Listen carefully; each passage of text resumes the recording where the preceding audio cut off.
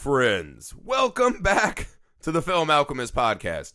I'm your host, Josh Griffey, joined again on this double feature adventure by my longtime friend and returning co-host champion, Kevin Weinman. I'm glad that I'm the champion. I had no idea that I won anything. So. Yeah, you're so much better than all these other suckers I do shit. Honestly. All right, guys. So this month has been the pod joins the Brat Pack month. Almost done here. We're wrapping up, of course, with the horrendous array of characters in St. Elmo's Fire. A pretty fitting ending to the Brat Pack. But we thought we'd take a detour, and this actually lines up nice, because when we thought of this idea, I wanted to do a double feature with Kevin.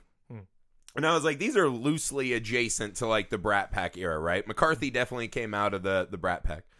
And what we noticed during this month is that Andrew McCarthy has very serious serial killer energy, right? Dandino kept asking me, how did this guy become a movie star? Mm-hmm. And I was like, he's essentially doing the kind of Robert Downey Jr., like, I'm just such a charming, smirking, devil-may-care guy. Except for you always feel like he has a garage full of children somewhere. In this double feature, we actually started before I came to that realization. And these are actually the perfect examples of what happened and why did Andrew McCarthy become a thing. So tonight we're doing Weekend at Bernie's and Mannequin. It was supposed to just be falling in love with inanimate objects or playing with inanimate objects. Yeah. But Andrew McCarthy's a serial killer double feature is so much better. Actually, before we got into these, I realized that Andrew McCarthy was... So it had been years since I watched Mannequin. And only thing that I remember, and we're going to get into this, but the only thing that I remember was Hollywood Montrose. Yeah. So when we'll talk about that and how that's affected me in my life. But... I was like, oh, yeah, Andrew McCarthy's going to be in this. And I was like, oh, he's also in Weekend at Bernie's. And I always had it in the back of my head that he was like this. I always remember my sisters growing up and him being like a love interest, right? Like that he was actually a guy that women fawned over. And I was watching these movies. And first off, we're going to talk about this, but Weekend at Bernie's, it took all of me 5 minutes for me to hate his character. He said a line at the very beginning with Jonathan Silverman where it was like, you know, what's a good line that you should use with her is that and it was something really misogynistic. And I was like, oh, so that we get to root for him for the next hour and a half. All right, well, let's see how this goes. Both movies definitely use the women as props. Oh. One of them, it makes a little more sense. But it is the classic, because you also get the side characters constantly harassing the women. Always. It's super... It is this kind of like weird... There's this... Because even a guy like Andrew McCarthy, you're like, why was he like the machismo sidekick character? Yeah. But he is, right? He's just kind of this slovenly... Like, he wishes he was Gordon Gekko. Yeah. But, you know, he can't, like, tuck his shirt in. So he's, like, halfway there. But, yeah, he's just a wildly unlikable guy. I really hope that anybody watches The Weekend at Bernie's and Mannequin before they listen to this, because we're going to be talking about a lot of stuff that I forgot was a thing until I rewatched the movies. And to your point, Andrew McCarthy... Fashion in the 80s is just absurd. Everything is falling off of him. At one point, his glasses, the way that he's wearing his glasses looks like he got punched. But he's just like, this is how I go about my life. Yeah, no, but it's come full circle now. Now he looks like an Instagram influencer lady. Like him or Billie Eilish, right? That's how people dress now. It's exactly the Andrew McCarthy. He's come all the way back in vogue. Yep. And we were talking about this before we actually started recording, but like, Andrew McCarthy's manic actions are on par with somebody that does coke, and yet in the 80s he is so average because everyone in the 80s was doing coke. So like for him to come across as just this like chill dude just really brings to light everyone that walked around in the 80s. And by the way, New York not shot in a good light. Like the first 2 minutes of Weekend at Bernie's, they get mugged, and then they're like, it's too hot, and they keep walking. It's too fucking hot for this, bro. And Mugger's like, hey, you got it right. And then you keep walking, and the city looks like trash, and people are mugging each other. New York, not looking good. It's one of the most clever tricks in the movie, right? Because the biggest hurdle of Weekend at Bernie's is, how do we make these guys still kind of lovable scams, despite the fact that they're actually just playing with the corpse the whole movie, right? Yes. So the whole trick is to make one Bernie so bad that you're like, yeah, it's cool to desecrate his corpse, right? That's totally normal because he's an embezzler or whatever. And secondly, New York is such a shithole, right? Every scene, they're just dripping with sweat. Yep. Like, the amount of extras they cram in the background of every shot, right? So it just seems so crowded and horrible. They're on the melting roof. Like, everything in New York has to be horrendous. So that you're like, of course they would keep playing with the corpse. They don't want to lose this chance to not be in New York City for a weekend. And it's like the double-edged trick they have to do, right? Because this is the thing I was telling you. I find it hard to imagine that this movie even gets made in 2019. Right. The closest analog I could come up with is Swiss Army Man.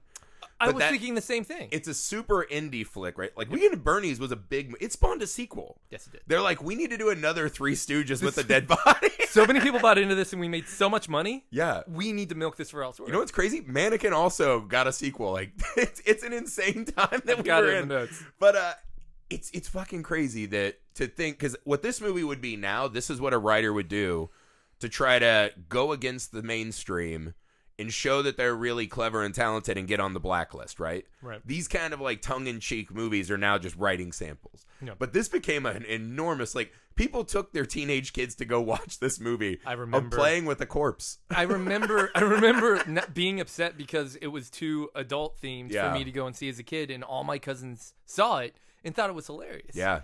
And I didn't laugh once during these two movies. There wasn't one moment that made me laugh, and I go, God, that's so disappointing because, like, I'm not usually I go into things with pretty much a half glass filled point of view, and I just kept waiting. And I think that most of the time in my head, I was trying to think, oh yeah, that would have been a moment when I was a 5-year-old child that would have made me laugh, right? But, not as an adult, and yet adults watch this. Adults laughed and they wanted more. I was laughing for a different reason, because one thing I talk about on the show, like, I watch an enormous amount of movies, and I'm assuming most people do too. Yeah. But at this point, I feel like I've seen a lot, right? Yeah. And so when I see something like Weekend at Bernie's, the oddity factor of it, you're just like, okay, like, this is crazy. And something I love, I was actually working on a book last year, right? Where I was just writing, the whole premise of my book was every chapter was, I picked up the chapter once the movie had ended, right? Right. Like, what happens in this world after what we've seen? And Weekend at Bernie's is a great movie to do. And so is Mannequin, actually. Maybe Mannequin's better. Because that has all these weird, like, where was that lady for 3,000 years? But anywho, it's insane to me the level that this became a thing, right? Because I remember as a kid, this was one of the movies like this and Texas Chainsaw and Hellraiser where it's like, I just knew the iconography of the box, and it became I'm not allowed to see it, but I know it's a thing, so I have to find a way to see it. Right. And the fact that this weird Andrew McCarthy comedy rested in the same headspace in my brain as Texas Chainsaw Massacre is fucking insane. But now when I watch it, I was watching it, and I actually love this movie because the really clever work that the screenwriters do, and the director, you know, I'm sure had a lot to do with it, and how they were like, how do we make this not despicable? It's fucking crazy the amount of, like, when he's just making out with that girl on the beach and Bernie's dead body washes up just staring at them, right? Mm-hmm. Other people playing with the corpse. Mm-hmm. A chick fucks the dead guy, right? There's so many moments where this could just turn like Human Centipede. But we just keep it in this kind of Caddyshack zone. And I found it fascinating. And I love the psychology of these two guys because they're constantly confronted with, every scene essentially is all right, this has gone far enough. Oh, wait, what is the apple on the forbidden apple on the tree that's going to not let me call the police? I think it's a really clever game this movie pulls off. I think we can go and appreciate it because of the fact that, again, it got turned into a movie. Like, we got to go and experience what it was like for some... God bless the guy that was writing this going, you know what? Shake it off. Nope, he's still dead. I'm still going with it. Like, like the guy going, and now they're going to float on him when their boat wrecks. Yep, I think that. That's we're gonna keep going, right? Yeah. That's what I mean. This movie is very much deeper than people think. Bernie going from you have to kill them, Vito, to being the conduit to save their life. That's an arc, my friend. That is a deep character arc. So, all right. So let's start at the beginning here real quick. All right. So obviously it opens up. They get mugged. or they're acting like this guy pops out of nowhere and acts like he's mugging him. Like, oh, it's too hot. Right. They go in, they work for this agency, and they find out that there's money, and so they go to Bernie about embezzling. The yes. Yeah, got it. So all these things end up. So right now it's following a pretty easy. Like right. I'm following it. I get it. At no point during this though have I actually found either one of these characters interesting or enjoyable. Like I get the quirkiness of the Andrew McCarthy, and I get how Jonathan Silverman might be like this average Joe, but the issue was, man, Jonathan Silverman was following that girl, and it was creepy. And not only that, right. I can't get on board with the fact that, like, after all the things that he was doing, he hid himself behind his own briefcase at one point and then peeked out, and she like gave him a little right? Yeah. No. Nowadays they'd be like, stranger danger. Why is that guy yeah. peeking behind a briefcase every time he's walking by my desk? No, he's an HR nightmare. Okay, but so this is an 80s thing too, because Pretty in Pink had this with Ducky. Yeah. Where it's like, if you just harass a woman long enough, the audience thinks you should end up with her. But this is the thing. What I like about this too is Andrew McCarthy if they had cast that as Robert Downey Jr. or someone with actual charisma, you're like, maybe I get it, until he makes the hard dark turn, right? Yeah, right. Like that scene happens and there's no coming back. And that's when Andrew McCarthy's vibe fits perfect. But Richard, our straight man, who's seeming like, we have to work, it's the weekend, we're working, we're getting ahead, fine. Oh, I just like a girl, but I'm going to respect her distance. We learn early on that his favorite pickup line is, someone in my family's dead. He's constantly trying to trick her and whatever. I will use this dead body as a corpse, for another hour or so, just so I can try to get laid. And then Andrew McCarthy looks at fucking insane. Andrew looks at him and goes, "You know what would look good on you? Me," in terms of the line that he should use for the girl. And I'm like, boy, oh boy, we've come a long way. We've matured as a people. Yeah. All we talk about is how bad we are, but we've come a long way. Holy cow. But just to let you know, all right, so it was at this point in the movie where I go, all right, where are these two guys in the world? So I actually looked it up, and I wanted to throw this at you. Okay. I've got a list of questions for you. This is not one of those questions. This is not one of those questions. This is literally, I tried to look up how much Andrew McCarthy and Jonathan Silverman are worth now. Oh, my God. So, how much does State Farm pay? So I'll go with Jonathan Silverman first, which, by the way, no relation to Sarah. Right. Okay. They're not brother and sister. So he's not making any money off. He wasn't in this. He wasn't in the sketch. Yeah, that's correct. All right. So how much is Jonathan Silverman worth nowadays? I mean, I feel like the last time I ever thought of him was Weekend at Bernie's. So like $100,000. Would you believe $3 million? $3 million.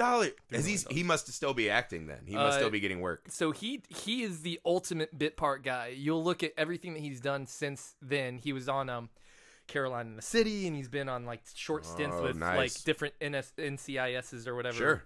But yeah, like bit parts. Good for him. This is gonna blow the doors off you. This is gonna hurt, right? Andrew McCarthy.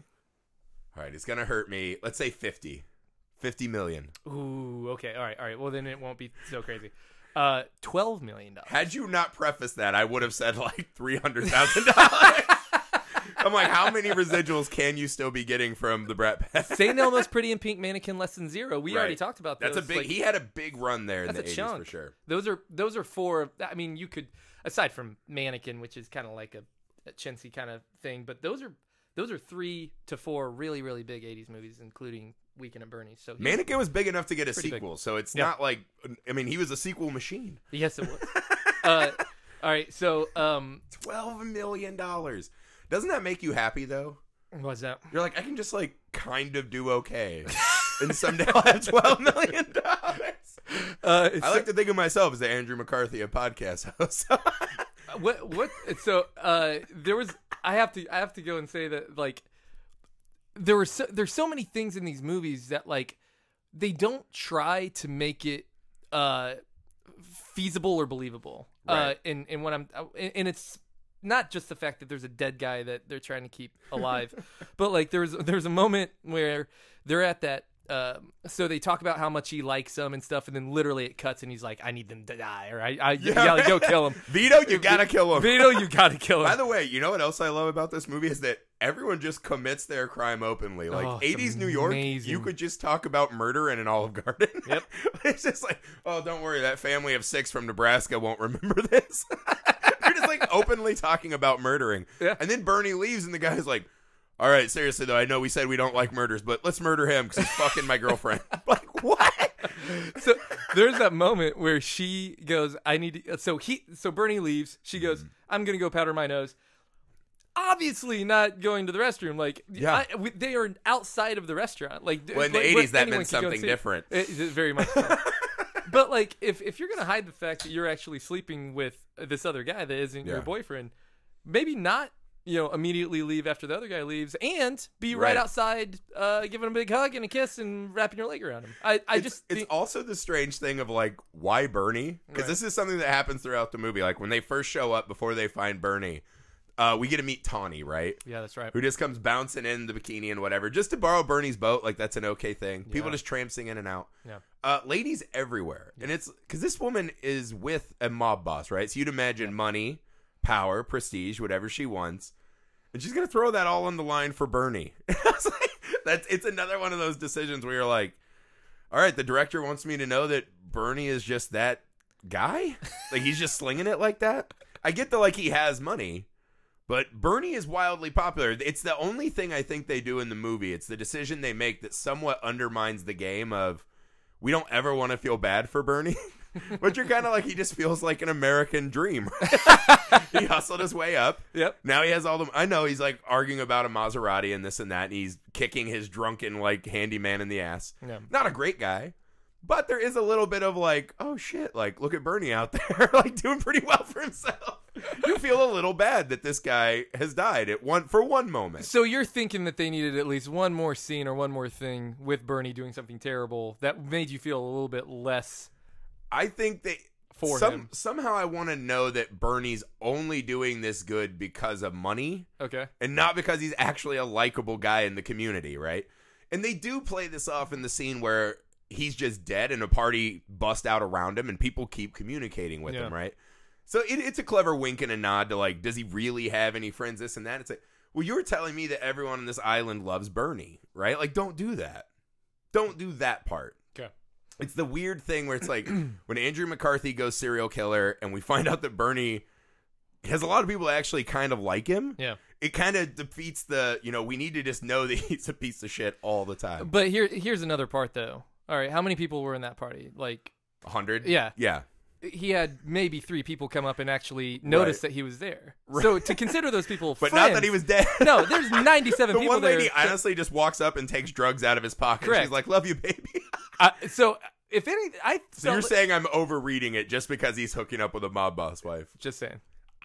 I don't know. I think that is we were college guys, and there's a lot of kind of contest and gamesmanship, right? Like not things to be proud of per se. All right. But like I remember me and my buddies were like, oh man, you definitely hooked up with the oldest lady that any of us ever hooked up. Like we had those moments. Yeah. Where it's like, good for you, guy. I feel like if one of my friends had come home and been like, yeah, I'm just hooking up with a mob boss wife, we would be wildly impressed. And run. We'd be terrified. But yeah. Random question. So we're in the middle of the movie. Well, we're about middle of the movie. Which, by the way, it got to it before I could even notice it was halfway through the movie. This was a quick watch. Like this was not like. Well, once they get to like the Three Stooges with a dead body, like it is fast. It's real fast. It fucking flies the rest of the movie. Well, there's only so many things we could do with a dead body, I guess. Right. But, like have a child play with it. So think back to the moment when everybody came into the party. Right. Out of everybody that was there, not including our main characters, who's the number one person you'd want to hang out with at that party? The number one? I mean, probably the intern. Okay. Like, she'd probably be high on my list because she's attractive and seems to be, like, the only non-criminal. Like, almost everyone in that room feels like there's something. We see a beautiful woman on Bernie. She's taking the drugs. We see the creepy old ponytail. You know who I'd hang out with?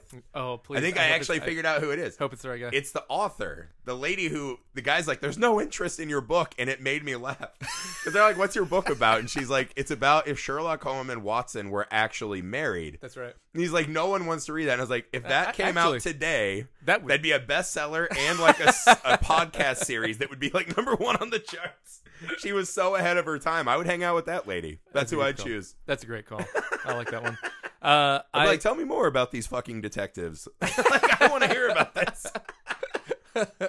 I'd really, really want to hang out with the guy that keeps trying to ask him about buying his boat. I think it was boat. Yeah, just haggling the dead man. And I'd want to hang out with him because I would be able to sell that guy anything. Oh yeah, just keep it going. That hits your career. Yeah, that's my career. I was like, he does wear a visor, so that's an immediate disqualification for me. There is a little tongue in cheek in this scene though that I really like, where it is kind of a shot across the bow, right? Because what I like about the movie in one regard, right? Because as an audience member, you have to almost like inoculate yourself to like what you're watching. Yeah.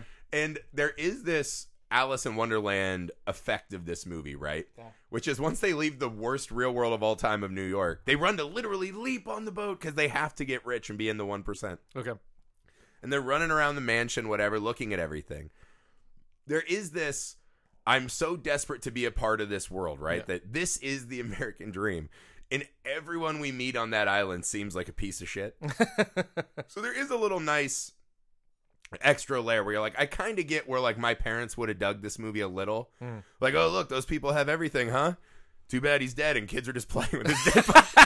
So and look, no one loves him. Yeah, and both movies operate in this, and everyone on the show always gets mad at me because every movie I watch, I'm like, did any of that really happen? It's like my least clever take that I have every movie. Is everything a Jacob's Ladder scenario? To me, it is. To me, it is. Every movie's like, what's in the box? Who knows? No, it's a Schrodinger's box. Yeah, is the cat in there? Yeah, I don't know. This one, I think, obviously happens. Yeah. But what I am impressed with is that they keep giving me these walls of defense, right? To block myself from the horrific realities of this movie. Yeah. And I think that's another one, right? By making these people cartoonishly wealthy. Yeah. Right? Like these cartoonish rubes that just walk around and will have a party and their friend's dead. Because like I'd like to think that our group of friends, like if we were at a party, you'd be like, oh, that dude's dead. Like that guy's fucking dead. And you know, they spare us from like the what happens to actual dead bodies once they die scene. Apparently they're really good at sex. This is the second movie that I've seen where a woman has the best sex of her life with a dead man. Hold on. Should I name the first? It's Clerks. It is Clerks. Yeah, okay. she fucks that dude in the back. Yeah, the guy, by the way, who's like 150 pounds overweight, right? Still the best sex of her life because he has a dead guy boner. Same with Bernie. So it's a shot. Maybe that's another mark against Bernie, right? Yeah. Is that he's a better lover when he's dead. But it is creepy that that's happened in more than one movie. The woman is just stoked to have sex with a dead. Like necrophilia is just like, what a good comedy beat. We gotta throw this in. I love that they went back. So if you watch right when she's walking down the stairs, she's actually not. You can tell her mouth's not open. She's not singing or whatever. And yet they went back in and they recorded. They were like, "We need you to be the happiest you've ever been. Can you do a little skitty bop for us? Can you do a little jazzy beat for us?" And then she comes back and they and just watch that scene. It's so stupid. But she's like, "Ooh, skip. Scott Scoot, right?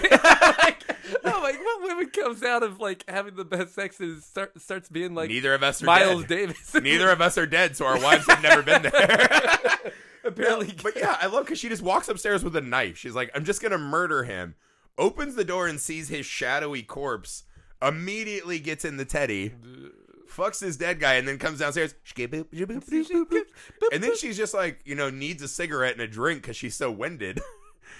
But this again, it's the one thing they did not do a good job of shielding me from is these two guys are horrible. Yeah, they are. Like McCarthy and the other dude just seriously just watch this happen. They're really bad. And they're just like, well, we can't blow our ride. we gotta ride this out for the weekend. This is our one party. So this is the transition into what I would say is probably the creepiest scene in the movie. The next morning, Andrew McCarthy essentially becomes Carrot Top. And his prop is a dead body. where he's he's got it tied to the playing string. Monopoly with him, making a drink with him. He's put the cigarette in him, and he's playing with his hand. He's like, now we can do more awesome, like, Muppet style effects so we can keep partying. And the amount of comfort that he has in that moment after not even 24 hours is terrifying. Because we had the scene where we know he's a fucking terrible person. Oh, yeah. It took us 5 minutes. Yeah, right?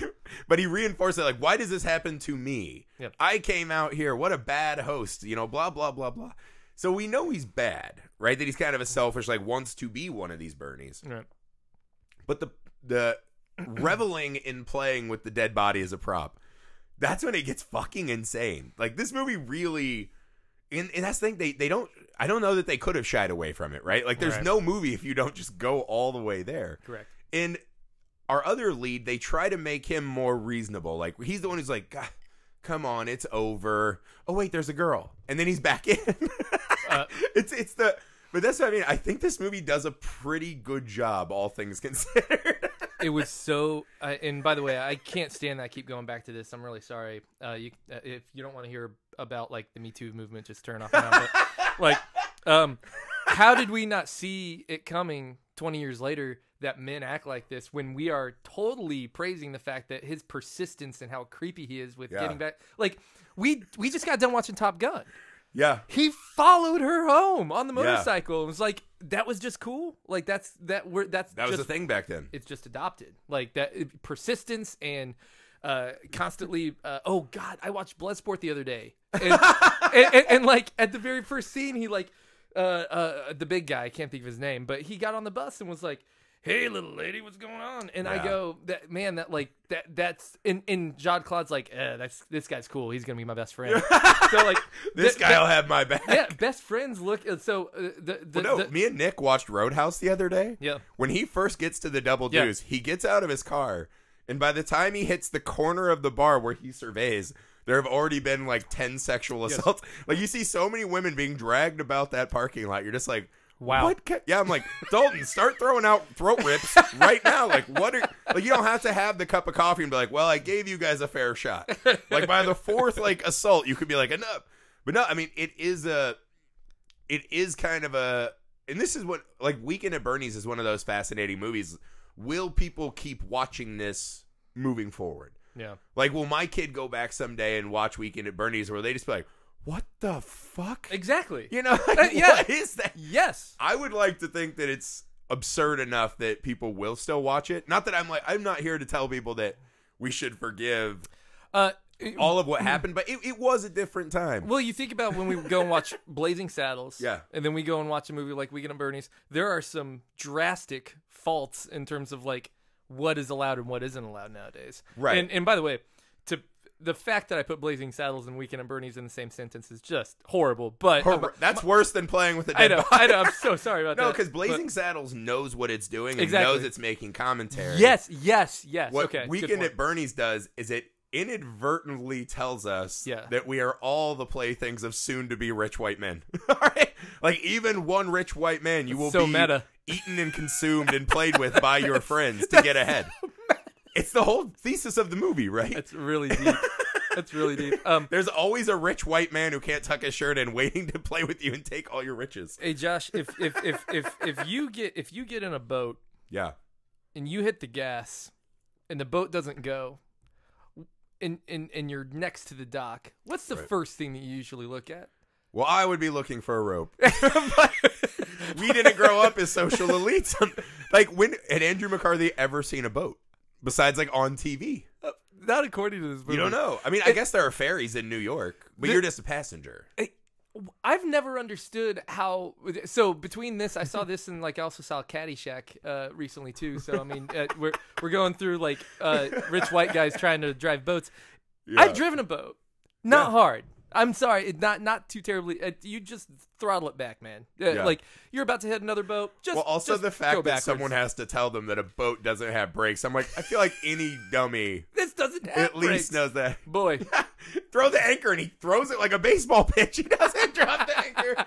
But again, that's another thing. He's smashing another rich white person's boat. Oh man. See, they're just crashing around. There are disruptors, right? They're essentially Uber. Yeah. They're like, oh, you guys have this rich white person monopoly? We're coming in to disrupt your industries. We're taking all this for us. It's fucking insane. And by the end of the movie, this also gets back to the 80s madness of it. Yeah. This girl comes in, and she is mad, right? For some reason, she keeps coming back to this guy. No reason why she should keep coming back to Richard. Essentially tell him you're a terrible liar, this, that, and the other. Witnesses Andrew McCarthy dragging Bernie, the guy who got her a summer job. So to her, he might be a normal, okay guy, like an uncle figure. Dragging his fucking body down the stairs. And just saying like, oh, it's cool. We didn't do it. And Richard asked her, do we look like we could do something like something? In this moment, yes. 1,000,000% yes. Oh, wait. You mean the guy that was creeping around me all the time and trying to hide behind briefcases and like, well, I love because they do the boy who cried dead relative, right? Where she's like, oh, Bernie's dead now? Like your parents, like your aunt. It's a... So this wasn't like I was telling you, like, I was with my mom when I was out of the bar. This is like you keep making up the dead people in your life. Yeah, like your dad comes out after you've just said he's dead, and then you call him your fucking butler. So why come back to Richard? You see them with a dead body. Yep. Next thing you know, two crazy men jump out of the closet. Mm-hmm. They brain one of them in front of you. Another crazy man bursts through the front door, shoots Bernie's corpse. Yep. So she specifically knows Bernie's already dead, right? She knows it's not the bullets that did it. Mm-hmm.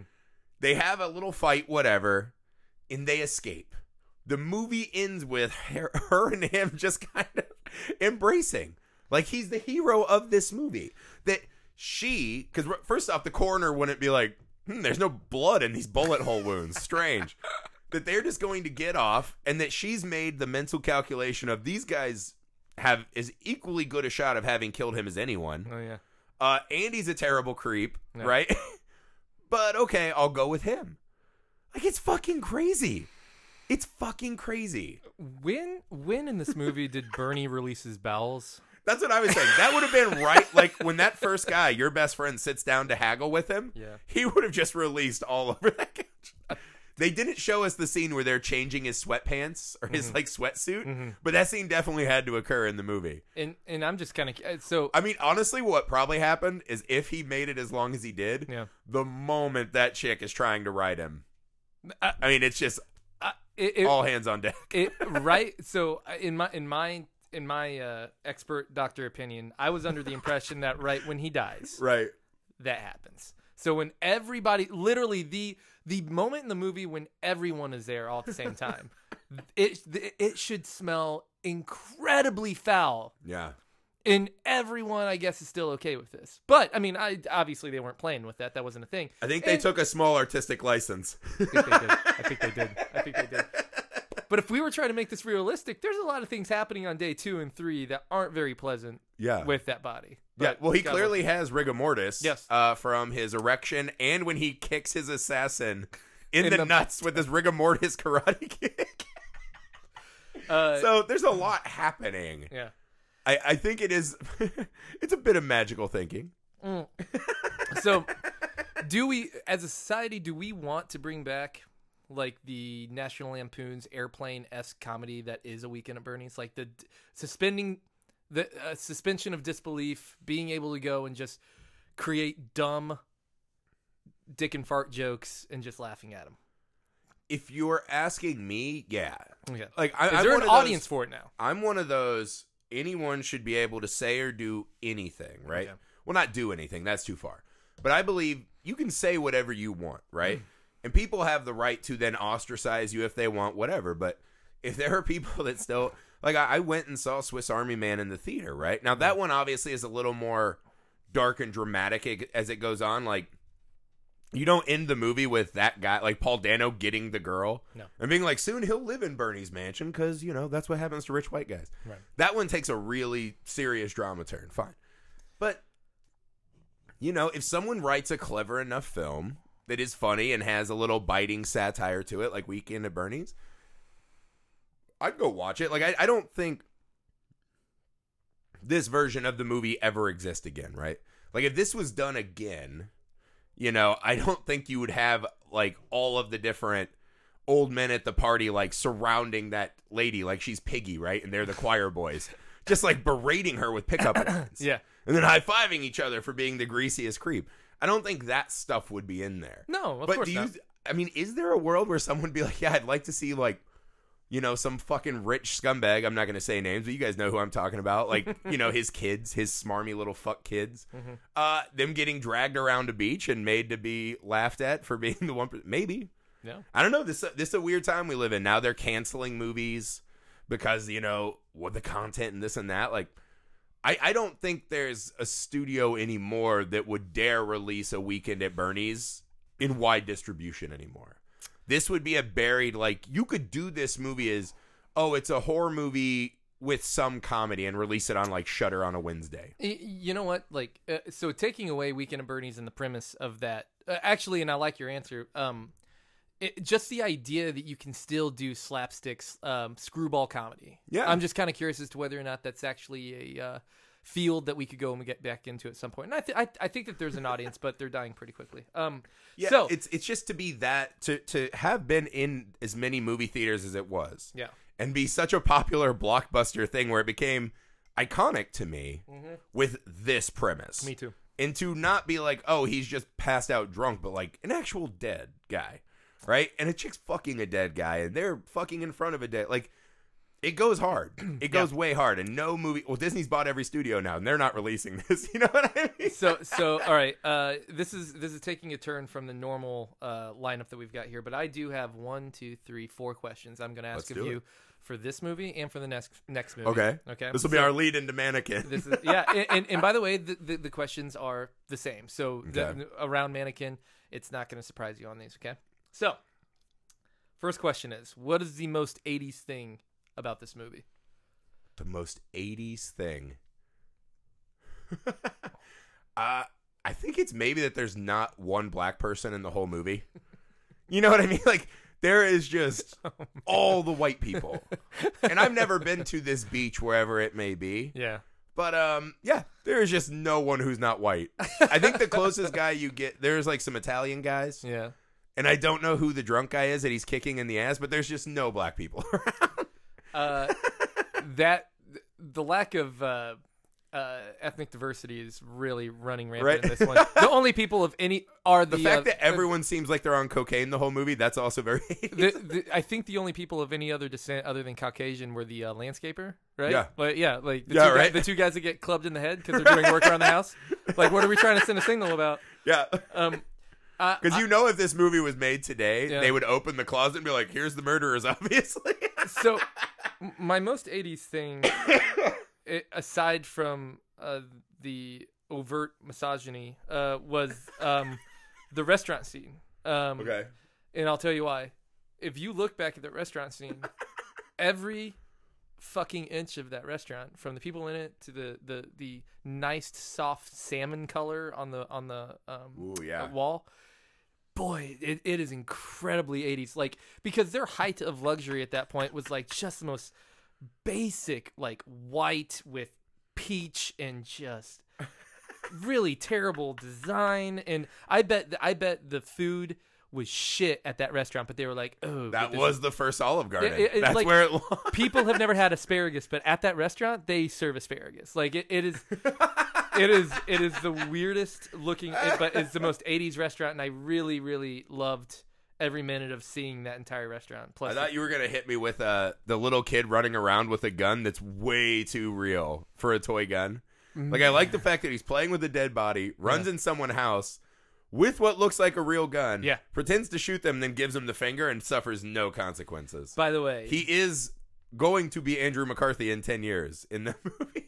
Oh, good point. Yeah, future Andrew this McCarthy. This is how it starts, yeah. Circle of life. I was mentioning that, like, if anyone wants to know how we got here, it's because look at the kids in both of these 80s movies. Those are the people that are now, like, oh God, I'm just thinking about how many bad decisions we made.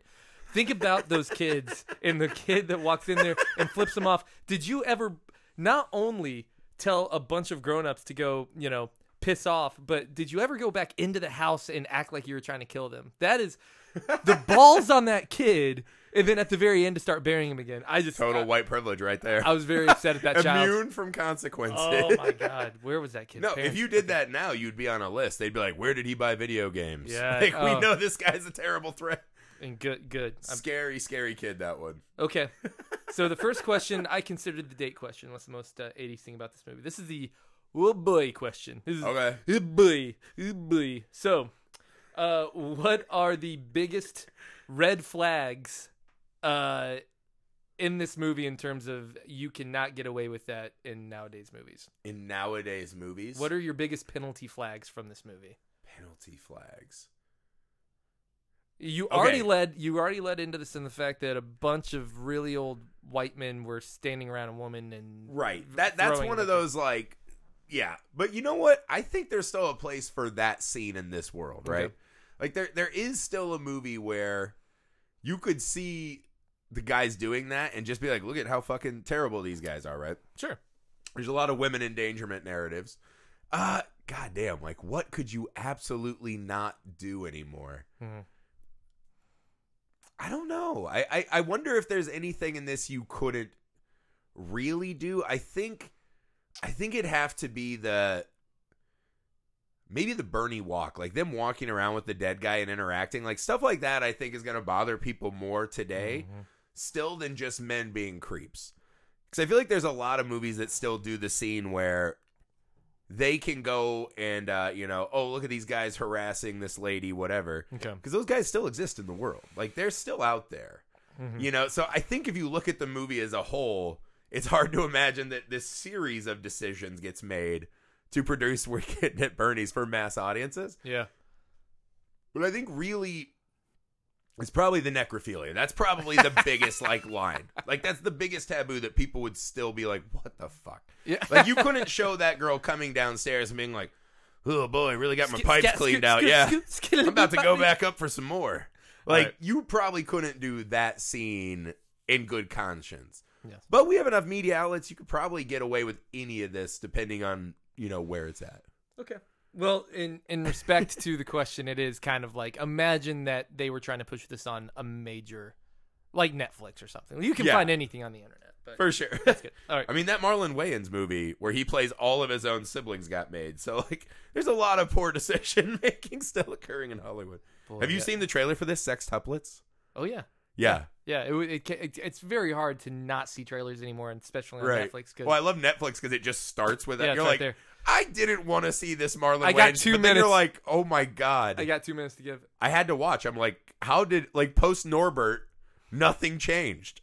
Right? Like, this is the problem in the world, right? These, watershed terrible things happen, and we don't fix the problem. Like, after Norbert, where essentially it was Eddie Murphy fucking himself and making horrendous, just oh, my wife is fat jokes. Yep. We didn't do anything to fix the problem.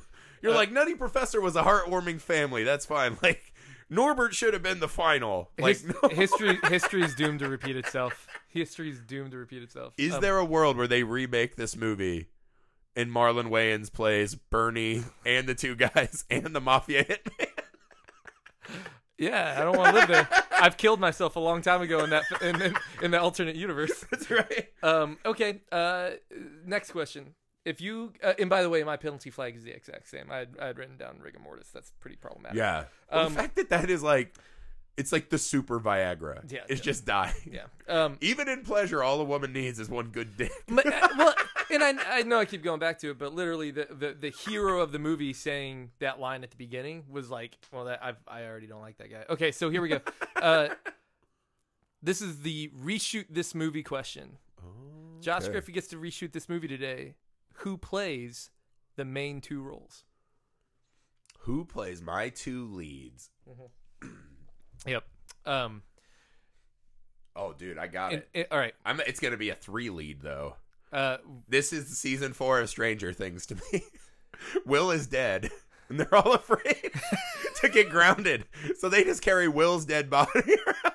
Because in the last season of Stranger Things, I was like, why is Will even here? That poor bastard. They won't even play D&D with him. Yeah. Just so mistreated. That kid's just actually turn him into a dead body prop. Yeah. Or you have 11 and Will trying to carry Hopper's dead fat body around. So he can sign permission slips for her to go on vacation even though she's some kind of lab created mutant. Yeah. That would be cool. That's what I'd do. I'd use the Stranger Things cast. I like that cast a lot. I'd want to see, because I think there's something extra cool about almost teenagers having to decide where they stand on issues of morality with dead bodies. I can dig on that. They could just be carrying the dead body and like they could redo the Neverending Story song, like just like rocking back and forth with a dead friend. That would be cool. I'd watch that. All right. I like that one. I was trying to think about this, especially with some of the most recent comedians that are out and about. I wonder whether or not you can't. So Jonathan Silverman's role could be played by. Again, it has to be kind of the straight guy, but like also has a little bit of sense of humor. You could Zac Efron that if you really wanted to. Sure. Right? You could maybe throw him. Yeah, in he's a little oddball, but he could do it. I think so. Yeah, because you like if you were looking at like just The Hangover, right? You can't go with like a Bradley Cooper. Yeah. Because he's too attractive. Like anytime someone's that attractive, you're like, oh well, he would definitely fuck in front of a dead body. Because good-looking people do whatever they want. I think you could do Galifianakis. To be fair, Zac Efron and did you say Efron? Zac Efron. I thought you said Galifianakis. No. Zac Efron's not weird at all. No. Zac Efron would definitely be Richard because he thinks he's good and would definitely fuck around dead bodies. Yes. I'm convinced any good-looking person would do any single thing. I mean, why not? When you give him enough leeway, when you let him get, if you look as good as Zac Efron, like, what do you actually like get in trouble for? And I feel anything you do, people are just gonna be like, oh, that scamp. I feel very confident knowing I don't know what that feels like. Yeah, I have no fucking idea. I fantasize about it all the time. When I'm doing things and getting yelled at for it, I'm like, fuck, if only I look like Thor. Not fat Thor, but like original Thor. Yeah, that's perfect. Hemsworth can do whatever he wants. Yeah, I like that. And I guess if there was the rapscallion, you could say Harlan Williams. No, let's see here. I think if you were playing that, well, Jake Johnson, he'd be a good one for that. Great. Oh, high five up here. He would be perfect for this role. Zac Efron and Jack Johnson. And see, he doesn't have the serial killer vibe, so it might work better. You could buy it. Yeah, you could buy that. Okay, he would be all right. Or again, you do the Marlon Wayans and you get Zac Efron from High School the Musical and Zac Efron from the Ted Bundy movie. And those two are working together. Well, I feel like we really nailed that question. And final question. Who's the MVP of this movie? Fuck. Who is the MVP? I mean, I guess the Hitman, right? Oh my god. He achieved his goal. That guy was. Is he the only person in this movie who knows exactly what they are and does their job? Not until the end, because then they put him in a straitjacket and he walked away thinking that he was still alive. Right. So the problem is that he's too good at his job. He was the worst at it. He killed him on the very first try, super clean. And not only this is how fucking pro this guy is. His costume work was top notch. He immediately kills Bernie and then just throws on this like baby bib that makes him look like a priest. I like that. I think the Hitman's good. He kept going back to finish the job when most people probably would have just said, I tried, I can't go back, it's too hot. He throws himself on the altar to be like, hey, the family, this is what I signed up for, right? I'm going to finish the job. This thing of Oz, right? He throws himself in. I like that. Did he get worse because of the fact that he was losing his mind? Was that the case? Because by the end of it, he couldn't shoot. He wouldn't be able to go and hit water if he fell out of a fucking boat. Because he was trying to shoot him while they were running away. Like, he's point blank. He's from me to you, and just he couldn't kill him. Well, when Bernie falls on him, he's actually struggling to fight a corpse. Yes, he was. Like, so somehow he's actually holding the weight. And so, I think there's a bit of, for a man who takes his work seriously and is a bit of a perfectionist, I think it really weighs on him. And plus, this gets back to, like, there are really good movies, right, about, like, Le Diabolique, I think it's called, where, like, there's the dead body in the pool that disappears. Mm-hmm. Like, that fucks with you. If you think you've killed someone, then all of a sudden you're like, did I? I don't know. Are they alive? Am I busted now? I totally see it, but even through the mental breakdown, he comes back and shoots the body again. So he technically killed Bernie 3 different times. I heard he's all the way committed. Le Diabolique is French for Weekend at Bernie's. Right? It's the same movie. It's the same movie. If instead of going back to the pool and being like, where's that body we killed, they just carried it around. They're like, strings to it. It's one of our workers for this orphanage. Don't worry about it. This is one of our orphans. No, I mean, I think he's the coolest character in the movie, probably. Okay. He's good.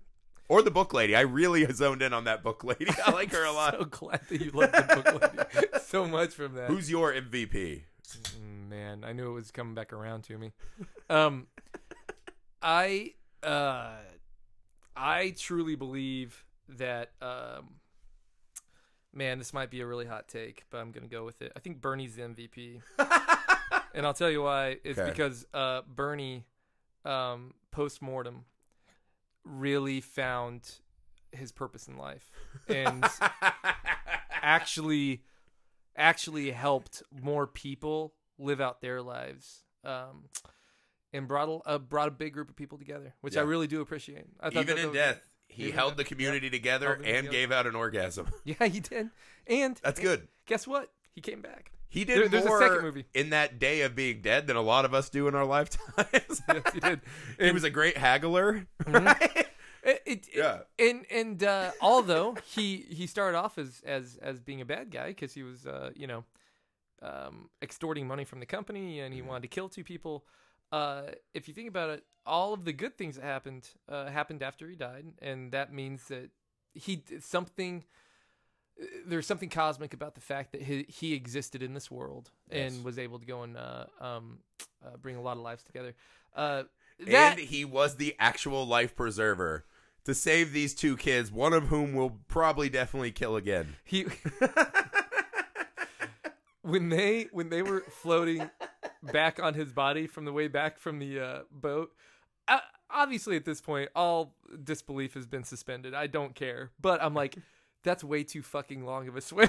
Because when they were out on that boat, they must have been driving for a good, I don't know, 10, 15 minutes. And when you drive that far on a boat in ocean water, swimming, but that should tell you what's going on inside of this corpse. Like, they keep playing this like, look, he's like a friendly, lovable uncle. No, he's not.